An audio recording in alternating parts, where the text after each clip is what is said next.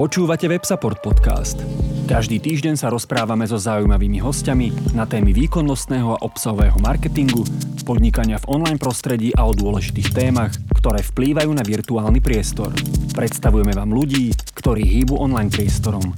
Sledujte nás na Spotify, iTunes a Soundcloude. Ak sa chcete zúčastniť naživo ďalšieho rozhovoru, sledujte nás na Facebooku. Pekný deň, vítam vás pri počúvaní novej epizódy na tému obsahový marketing v neziskovke a v rámci relácií Content Marketing od A po Z. Moje meno je Jana Malaga, pôsobím v Content Agency a spoločne s Websupportom vám prinášame každý mesiac novú tému s novým hosťom zo sveta obsahového marketingu. Srdečne vítam Ľudmilu Kolesárovú, dobrý deň. Dobrý deň, prajem. Ľudmila pôsobí v najznámejšej neziskovej organizácii Dobrý, anjel, 11 rokov ako marketingová manažérka a dnes nám prezradí, ako hľadať správnu rovnováhu a cestu v marketingových aktivitách v neziskovke. Budeme sa rozprávať teda, akú úlohu zohráva aj obsahový marketing v komunikovaní, napríklad so sponzormi, ale aj s verejnosťou. Ľudmila, 11 rokov je veľmi dlhé obdobie, ktoré ste strávili v neziskovom svete. Keby sme mohli generalizovať vtedy a teraz, čo bolo pri tvorbe obsahových alebo aj marketingových kampaní z toho pohľadu obsahu veľmi dôležité vtedy a čo napríklad dnes? Čo sa podľa vás zmenilo? Ja vás len na úvod trošku opravím, že vlastne 11 rokov som pôsobila, ale teraz už nastala zmena a už nie som v neziskovom sektore, už som v médiách. Ale to neznamená, že teda za tých 11 rokov som nepozbierala do skúsenosti, čiže veľmi rada poviem. Čo sa zmenilo? No tak myslím si, že hlavne sa zmenili kanály, ktoré, ale nejde len o neziskový sektor, ale všeobecne, ktoré na marketingovú komunikáciu sú používané a asi aj forma. My sme začínali klasicky nad linkom televízia, outdoor, robievali sme direct mail a prípadne nejaké letáky a POS a postupne sme prechádzali tak ako aj všetci na sociálne siete a do online a aj najprv to bola teda, povedzme, že tým nosným médium bola televízia, potom to už bola televízia online a predposledný rok v Dobrom anjelovi si pamätám, že už sme urobili kampaň len v online. Zvažovali sme prvýkrát vlastne celý ten budget presunúť do online, ale aj s rádiom, ale proste tú televíziu sme nahradili tým online. Čiže tieto kanály sa dosť menia a myslím si, že aj čo sa týka outdooru napríklad, tak s outdoorom ja osobne mám etický problém už a myslím si, že aj niektorí iní marketéri, napríklad Slovenská sporiteľňa sa podujala už nevyužívať outdoor a toto je podľa mňa veľmi dobrá cesta, lebo ten outdoor Slovensku dosť v niektorých smeroch škodí, hlavne tie nelegálne plochy a takto.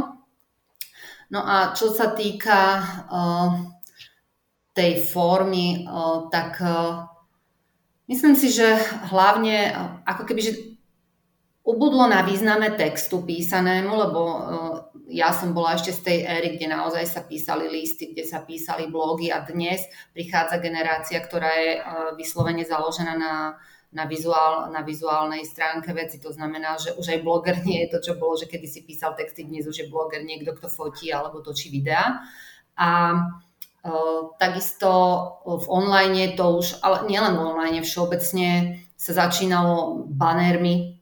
Dnes už banery naozaj majú minimálny efekt a veľmi dôležitý je práve nielen online ten content marketing, to znamená prinášať obsah, ktorý je hodnotný.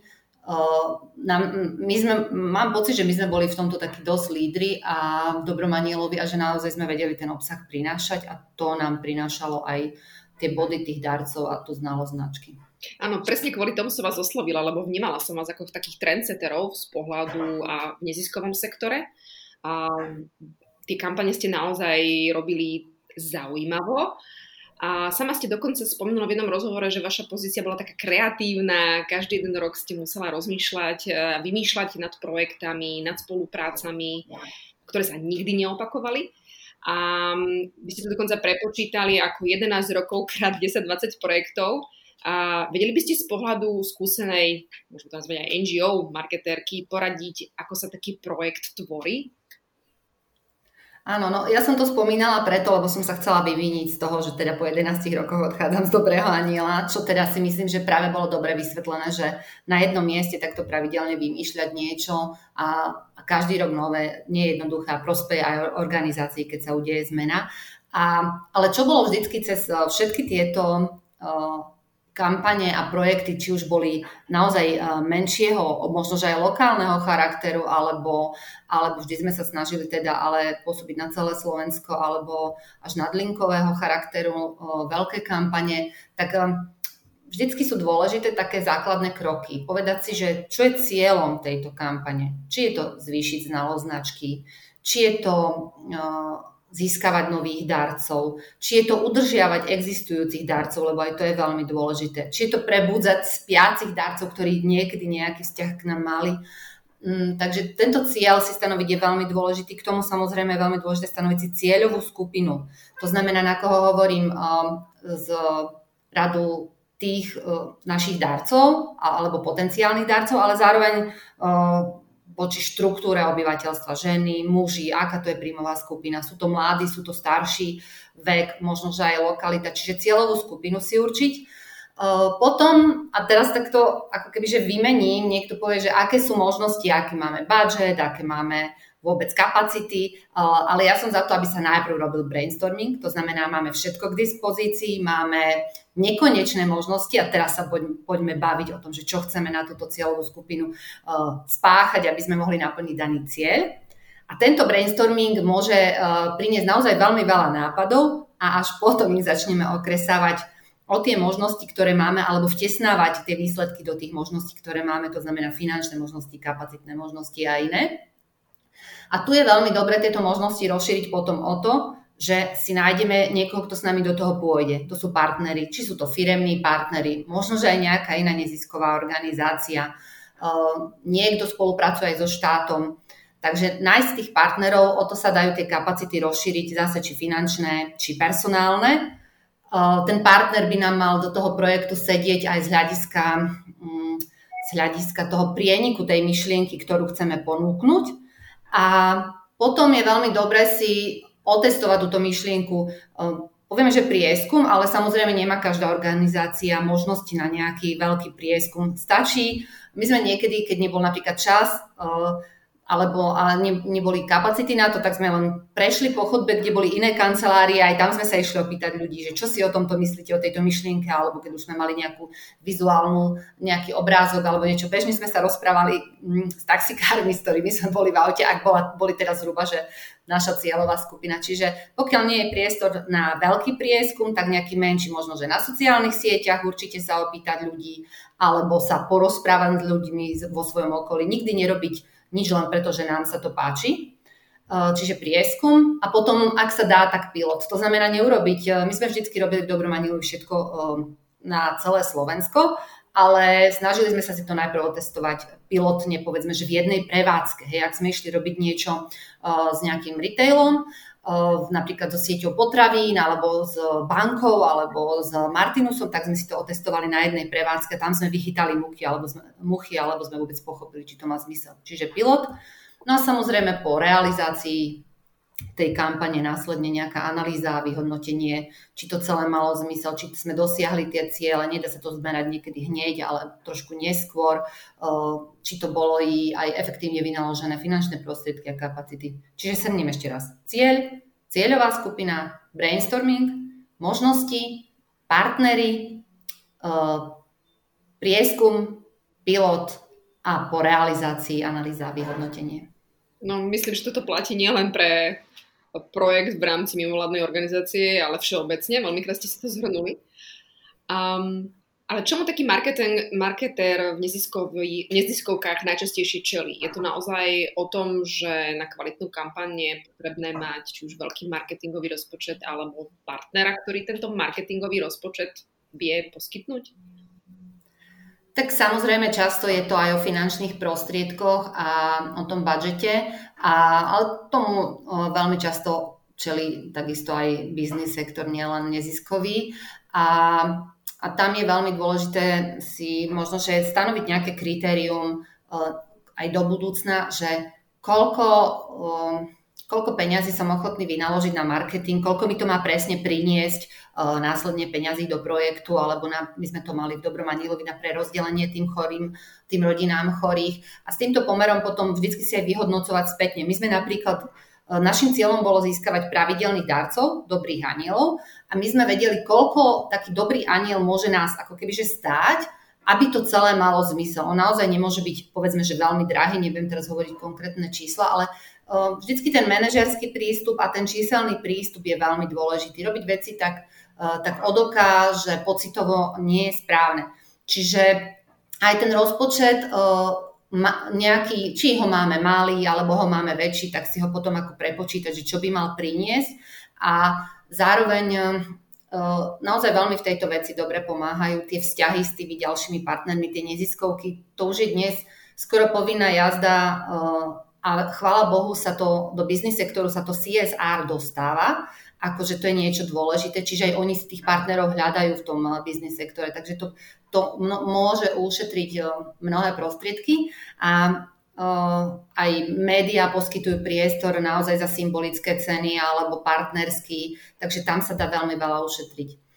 No a ešte čomu čelí ten neziskový sektor, tak to bola 11 rokov taká moja osobná trošku trauma, ale ja si myslím, že tým prechádza každý bez ohľadu na to, či pomáha chorým alebo nie. A to sú také tie etické dilemy, že čo zverejniť, čo nezverejniť, lebo často tie najsilnejšie veci, ktoré človek, hlavne asi v súvislosti s tie humanitárne organizácie, tak čo človek vidí, tak toto je priam nezverejniteľné, alebo ochrana súkromia tých ľudí, ktorým pomáhame. A toto zabezpečovať a nájsť medzi tým rovnováhu, že robím to dobre, presvedčím tých ľudí, že to má význam, ale zároveň chránim tých, ktorým pomáham a chránim ich súkromia, nezverejňujem intimné detaily, tak nájsť tento kompromis je veľmi náročné a dôležité.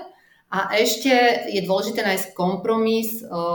Ja to hovorím akože o marketéroch, ale ono v tých neziskovkách často je to tak, že ten marketér je fundraiser, často je riaditeľ. Chvála Bohu, väčšinou títo kreatívni ľudia nemusia účtovať a dbať na audity, lebo toto je mimo tejto kreatívnej oblasti, ale naozaj ten človek musí nájsť aj rovnováhu medzi tým, keď jedná s týmito partnermi, medzi pokorou a sebavedomím. Pretože na jednej strane chcete od týchto, alebo aj od ľudí, od verejnosti, chcete peniaze, chcete dary, chcete pomoc, ale na druhej strane vy ich nechcete pre seba, vy si za to nejdete kúpiť auto, nejdete si za to vymaľovať byt, vy to chcete pre zlepšenie spoločnosti, v ktorej títo ľudia žijú. To znamená, že tá pokora je na mieste, ale netreba to preháňať. Ja mám pocit, že človek vždy musí mať v sebe, aj keď som to ja tiež ťažšie hľadala, že je rovnocenným partnerom, tým biznis partnerom je ten človek z neziskového sektora rovnocenný človek. Toto je zaujímavý pohľad, tak som sa nikdy nad tým nezamýšľala, ale máte pravdu, akože takto keď sa o tom rozprávame, tak áno. Aké iné možno zručnosti by mal mať marketer v neziskovke? Je tam ešte niečo také špecifické, čomu ste čelili? No, mal by byť taký multitaskingový človek. Ja si pamätám, že keď som išla napríklad do nejakej firmy, tak kým sa pri mne vystriedalo, do korporátu, kým sa pri mne vystriedalo 6 ľudí, jeden prišiel za digitál, jeden prišiel za brand, jeden prišiel za neviem čo a ja som tam vždy sedela tá istá. Hej. To znamená, že ten človek musí obsiahnuť naozaj všetky tie sféry toho marketingu, lebo asi žiadna neziskovka nemá na to, aby mala, povedzme, že 6 ľudí na 6 oblastí marketingu, ale nemusí sa potom báť, ako keby, že do každej oblasti načrieť, ale potom napríklad zapojiť do dobrovoľníka do nejakých vecí, lebo nemôže uniesť to úplne všetko do hĺbky, ale mal by určite teda byť taký multifunkčný. A to je veľmi dobre preto, lebo sám seba pripravuje potom na to, že možno, že jedného dňa ten neziskový sektor povedzme, že opustí a bude si môcť vyberať. Hej, že alebo pôjde niekam inám, to je jedno, lebo ja si nemyslím, že človek by mal 20-30 rokov byť v tej istej firme a v tej istej organizácii, takže za seba môcť robiť niekde niečo iné, čím viac veci človek vie, nezaspináva v rínoch. Čiže je to veľmi veľká výzva, je to náročné, ale zároveň je to prospešné. Sú nejaké možno limity, na ktoré ste vy narazili, alebo na ktoré môže naražať celkovo nejaký marketer v neziskovom sektore? Limity, no asi najdôležitejšie je práve tie personálne a tie finančné limity nejak vyriešiť v sebe, a to je aj ten najväčší kumšt, povedzme, že ako sa s tým vysporiadať. A na to je veľmi dôležité, napríklad ten marketér by mal byť človek, ktorý dokáže budovať vzťahy.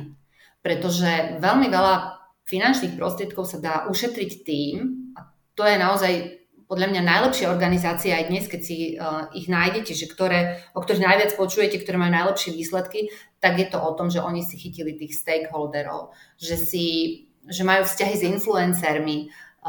To znamená, že tie vzťahy sú tak veľmi dôležité a tam potom môže človek naraziť na limity nejaký veľký introvert napríklad. Hej, že ja chcem robiť strašne dobre ten marketing v tej organizácii, ale ja keď zbadám človeka, mám sa s ním rozprávať, tak až ma podzaleje. A tam je to o prekonávaní samého seba, pretože napríklad je dobre ísť na nejaké, povedzme, že konferencie, eventy, kde sa stretne s ľuďmi z biznisu a vybuduje si tie vzťahy, oni nadobudnú k nemu dôveru, a naozaj ten neziskový sektor je veľmi, veľmi závislý práve na budovaní tých vzťahov, a to nie každému človeku je úplne prirodzené, ale je to veľmi dôležité.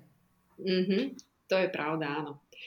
Poďme viac do toho obsahu. Podľa vás, aký obsah dokáže Slovákov tak viac prefackať v tom pozitívnom slova zmysle natoľko, že sú ochotní stať sa sponzorom alebo donorom? Že?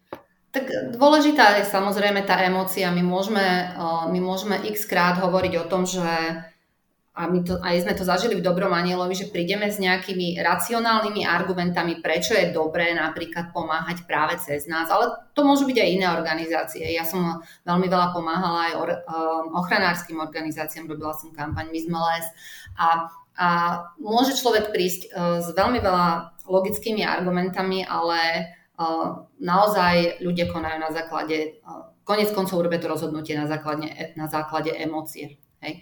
To znamená, že ponúknuť tú silnú emóciu, ale bez nejakého vydierania a vkusnú, aby nikoho neurazila alebo neodradila, to je to najdôležitejšie. Ideálne vždy je to jeden príbeh. Hej.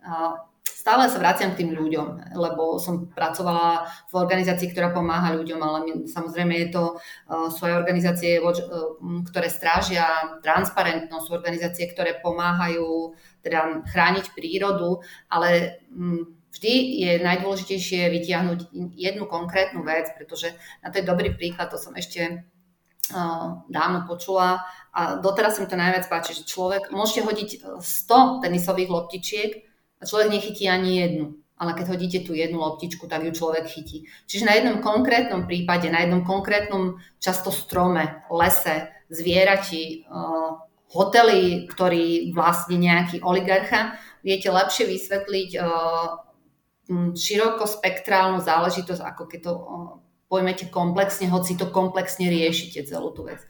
Čiže takéto konkrétne príbehy často pozitívne prefackajú. A potom je veľmi fajn, keď ľudia môžu veriť tomu, že tá pomoc, do ktorej sa zapoja, má zmysel.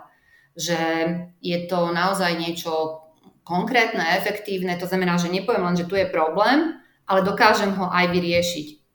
Za vaše 3 € mesačne sa udeje to a to. Za minulého roku, za toľko prostriedkov sme dokázali to a to. To znamená, že naozaj sa nestráca v mori beznádeje a možno nejakej malej nádeje ten môj dar, ale naozaj prináša efekt a má zmysel. A ešte tretia vec je, ale to skôr platí zase pre manažerov, lebo ako je aj často organizácie musia komunikovať aj s manažérmi firiem, neriešia len darcov z radu verejnosti, ale budovanie vzťahov s firmami. A tí manažeri zase uvažujú trochu inak, im musíte poskytnúť aj nejaké grafy, nejaký zmysel tej investície, ktorú do tej organizácie dajú. To znamená, ak vy nám dáte napríklad 5 000 € na rok, tak my za ten rok dokážeme urobiť to a to, čo sa prejaví o 10 rokov tým, že sa do daného nášho regiónu vráti, povedzme, že 100 mladých mozgov, ktoré vy v tej firme potrebujete. To takto zase napríklad uvažuje manažér a s nimi treba komunikovať trochu inak a zároveň musí mať pocit, že danú organizáciu má v rukách človek, ktorý vie, čo robí, vie to robiť efektívne, dá sa mu dôverovať.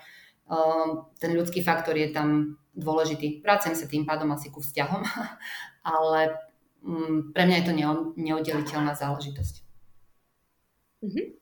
Spomínate si na kampaň, na ktorú ste mali najpozitívnejšiu odozvu a pribudli vám aj noví Dobrý anjeli, alebo celkovo ste mali takú najväčšiu spätnú väzbu a dobrý pocit? Tak našťastie my sme mali asi väčšinu kampaní takých, kde sme mali prírastok dárcov dosť veľký a zároveň teda sme mali pozitívnu odozvu. Najprv možno poviem, čo mám pocit, že jediné ako keby, že nefungovalo. Čo spätne hodnotím, ako že sme to tak nemali urobiť. A to je, my sme vždy pracovali v Dobrom anjelovi pri televíznych spotoch a pri online kampaniách s reálnymi ľuďmi, s reálnymi tvárami, čo je najťažšie. To je pre marketéra najťažšie. Ja keď som vedela, že sa blíži čas, kedy musím do klipu pozháňať deti, rodinu, alebo aj do správ, do televízie, ja som 2 dni nespala, pretože presvedčiť tých ľudí nebolo. Nie, že nebolo jednoduché, ale niekedy ste museli 5 zavolať, vysvetliť. Potom niekto zase veľmi chcel, ale vám nesedel, hej, lebo oni chceli, ja neviem, do scenáru sedel chlapček a strašne dievčatko chcelo sa hľadať kompromis medzi tým celým je pre marketéra, to som zabudla spomenúť, to je tiež taká veľká výzva. Ale zároveň ako potom jeden jediný rok som si to chcela možno, že uľahčiť, neviem, ako to bolo. Aha, bol tam náročnejší herecký výkon v tom spote a myslím si povedať, že to lepšie zvládne dieťa herec. Čiže jeden jediný rok v tých 10 televíznych alebo 9 televíznych kampaniach, ktoré som ja pripravovala, potom už neskôr prepojené s onlineom, sme mali dieťa herca a aj ten spot bol tak umeleckejšie poňatý, to znamená, že boli rýchle prestrihy a celé to bolo také, že umelecky super na filmový festival, ale to bola podľa mňa asi naša najnepodarenejšia kampaň.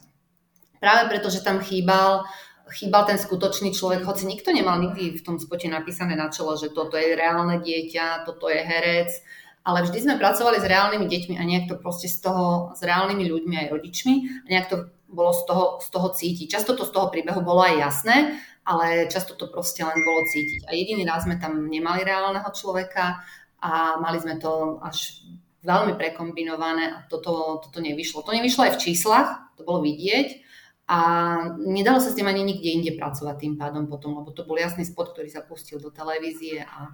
Takže toto nevyšlo a čo vyšlo asi najviac, mali sme taký spot modlitbička a tam dievčatko už viac menej praliečené s kučeravými vláskami sa modlilo tú klasickú modlitbičku, že anieličku moje strašničko opatruje moju dušičku. Jemne upravenú a keď sa to modlilo, tak sa začkalo jednému pánovi v kancelárii, ktorý bol dobrý anjel, teda že ona si na ňo pri tej večernej modlitbičke spomínala a ďakovala mu za to, že je doma z nemocnice. A toto vďaka tomu pozitívnemu náboju, ale zároveň citlivosti, nebolo prehnane pozitívne veci nefungujú, to zase viem, ale pozitívny náboj, veľmi citlivé a niečo, čo ľudia veľmi dobre poznajú, toto veľmi fungovalo. Rovnako tak to bola posledná alebo predposledná kampaň Cez okno, kde bolo to krásne urobené, citlivo urobené a tam bol prvok, pesnička Jara Filipa Cez okno, ktorá bola prerobená, prespievaná a celé to bolo spojené už výrazne s online, perfektne spolupráca s influencermi a celé dohromady to úplne zafungovalo, bolo to výborné. No super, ináč na ten spot si spomínam že si ten pán tak už počas toho šéra v kancelárii tak čikutol a normálne som si to vedela predstaviť, ten spot. Ešte to je staré, bolo to pekné. Aj Cez okno bolo veľmi pekné. Je niekedy, áno, Cez okno tiež, určite stále to má človek v ušiach aj kvôli tomu, že tú hudbu pozná, že o to jednoduchšie, že sa to ľuďom tak spája, že potom cez tú hudbu, ešte teraz možno je to práve opačne, že keď tú hudbu počujú, tak si spomenú práve na tú kampaň. Takže to bolo tiež obsahovo výborne zvládnuté.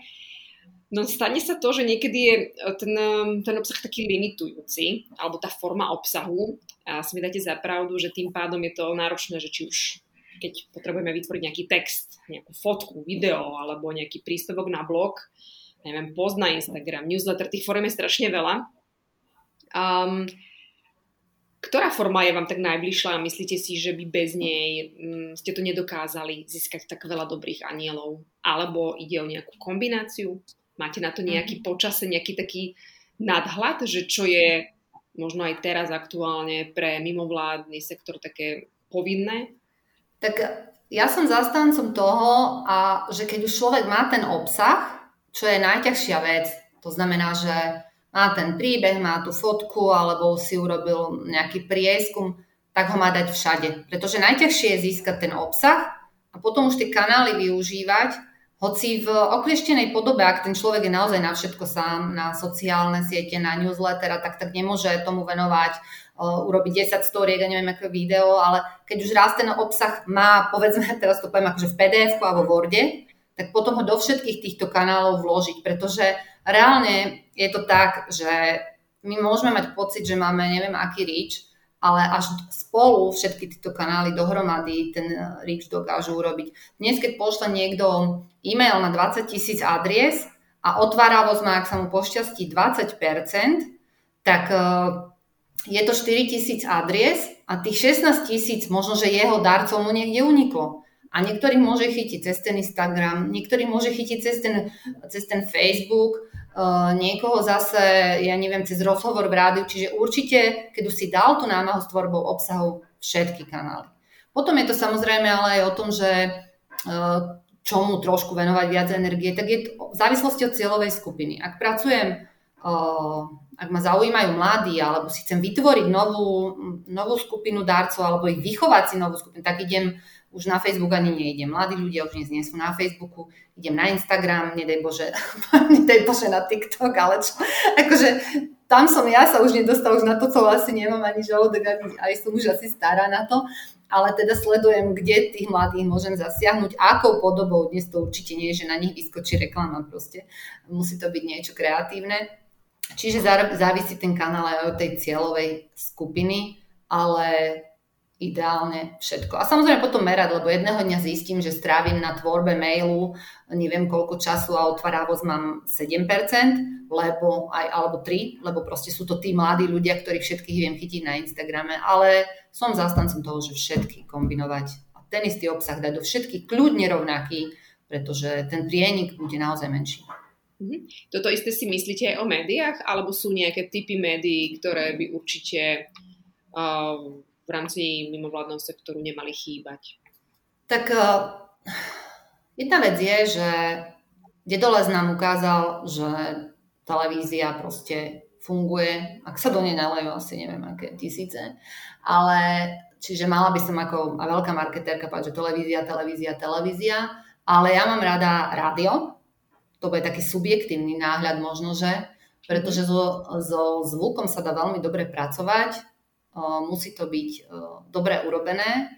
Dnes rádia vedia sa podieľať a pomôcť tej kreatíve a vôbec sa už neviem stotožniť s outdoorom. Napriek tomu, že ešte pred pol rokom som asi 2 megaboardy dala, ale dnes už, keďže nepracujem v organizácii, ktorá na tom dosť fičala, tak dnes to môžem dovoliť povedať, že som mala posledné roky s tým problém. Ale neviem, ako s tým narábať. Takže ja by som outdoor v mnohých podobách už zrušila. Samozrejme sú nejaké city lighty veľmi esteticky urobené na zastávkach alebo v nákupných centrách, tak, ale keď sa bavíme o klasickom billboarde, s tým sa už veľmi neviem vyrovnať. No a potom ten print. Print sa hovorí, že pomaly umiera, ale ja verím tomu, že nejaký prežije a ten, čo prežije, vie priniesť takisto nejakú peknú reklamu. No a online médiá vedia urobiť svoje, ale tam je dôležitý viac ten content marketing ako nejaká reklama. Čo si myslíte o vlastných médiách každej mimovládky? Podľa mňa sú to povinnou jazdov, ale otázka je, že ktoré sú také najdôležitejšie pretože tie si vieme samozrejme najlepšie regulovať, ustriehnúť. S ktorými sa vám tak lepšie pracovalo? Myslíte, teda najlepšie, každý by mal mať web. Ja si myslím, že každý by mal mať web, hoci sama som zase v neziskovom sektore spôsobila niečo, čo bolo len na Instagrame. Keď sme so synom pred Vianocami, keď bol lockdown, tak sme veľmi rýchlo chceli pomôcť remeselníkom a chceli sme im pomôcť, aby tí, čo chodia na trhy, mohli tie svoje košičky a tie svoje keramické veci predávať nejakým spôsobom, ale oni boli onlineovo úplne nezruční, ale dokázali si ich nafotiť, tak my sme si povedali, že nemáme čas na programovanie webu ani nič, tak sme urobili album na Instagrame a tento všetko vyriešil. Čiže ten Instagram alebo tie sociálne siete dokážu zasimulovať v mnohom ten web, ale koniec koncov akože niekde všetko smerovať musí a to všetko každý sa dokáže dostať na ten web. Čiže pre mňa aj úplne jednoduchý, triviálny web s jednou URLčkou, kde ani nemusia byť podstránky, ale je dôležitá vec. A potom asi to závisí od celovej skupiny. Niekto už nemusí byť na Facebooku, niekto nemusí byť na Instagrame, ale ten web je asi najdôležitejší. A k nemu ale samozrejme to druhé podľa cieľovej skupiny, že na koho chceme komunikovať. Myslíte si, že je taká forma ako časopisy, prípadne nejaké možno letáky, je to niečo, do čoho vynakladať v dnešnej dobe finančné prostriedky? Ja mám veľmi dobrú skúsenosť, ale ktorá sa pomaly presunula do veľmi zlej skúsenosti. To boli letáky do všetkých schránok. My sme mali nielen Dobrý, anjel, ale keďže ešte pred rokúcimi som bola účastná prezidentskej kampane a v podstate na tom vyrastla aj strana Oľano. Keď sa vrátime k tomu, to boli tie noviny, ktoré išli do všetkých schránok. Obzvlášť to funguje, povedzme, že v oblastiach, v regiónoch, kde si ľudia bežne nekupujú časopisy, lebo sú radi, že si dostanú niečo do schránky. Oni si to prečítajú celé. A my sme potom na tom s Dobrým anjelom urobili asi 3-4 jednoduché magazíny, lebo sme mali partnerstvo so Slovenskou poštou. To znamená, že sme platili len tú tlač, na to sme si našli partnera a distribúcia bola zadarmo. Ale následne už sa stalo to, že sme to nedokázali vôbec reklamovať, keď sme zistili, že obrovské množstvo ľudí vôbec to do schránky nedostalo. A keď dostávate takú vec zadarmo do daru, tak to nedokážete reklamovať. A dnes už si nemyslím, že ani tie poštárky majú tú kapacitu takéto veci veľmi akože košer distribuovať. Nechcem to zhodiť, ale a plus je to ešte niekedy som taká neistá, že či to je ekologické. So mnou je to teraz ťažko, lebo ja som tak dosť orientovaná na tú ekológiu, čiže ja aj s tým outdoorom, kvôli estetike krajiny, aj s tým printom, tak ťažšie to vnímam, teda tými letákmi. Ale POS materiály sú podľa mňa vždy dôležité. Kamkoľvek, kdekoľvek ste na mieste, treba mať niečo v ruke, čo dáte človeku a on si to, hodzaj si to strčí do vrecka alebo do kabelky, ale následne si to vie doma pozrieť, čiže takéto materiály na akcie, to papierové, to určite uznávam. A čo sa týka časopisov, môžete si vytvárať vlastný nejaký magazín, či printový alebo onlineový. Aj to sa dá, my sme mali vlastný, hej, to boli také, že dobré správy, dobré správy a takéto veci. To boli také pozitívne veci, keďže veľa bolo obsahu v tom čase, však aj teraz negatívneho. A bežné časopisy, tak vieme, aké sú čísla. Tie časopisy stále žijú, majú svojich nakupujúcich. Otázka je, že čo urobí prichádzajúca generácia, či ešte vôbec papier dokáže vnímať ako hodnotu, čo by bolo veľmi fajn, pretože s papierom súvisí aj kniha. Ľudia by mali čítať knihy. Nedá sa mi neopýtať, aj na influencer marketing, vy ste ho už medzi tým aj spomenuli. O to viac, že aj my sme v agentúre pričuchli v rámci 2 kampaní a trošku sme pomáhali. Dokáže tento typ obsahu podľa vás ľudí rozhýbať?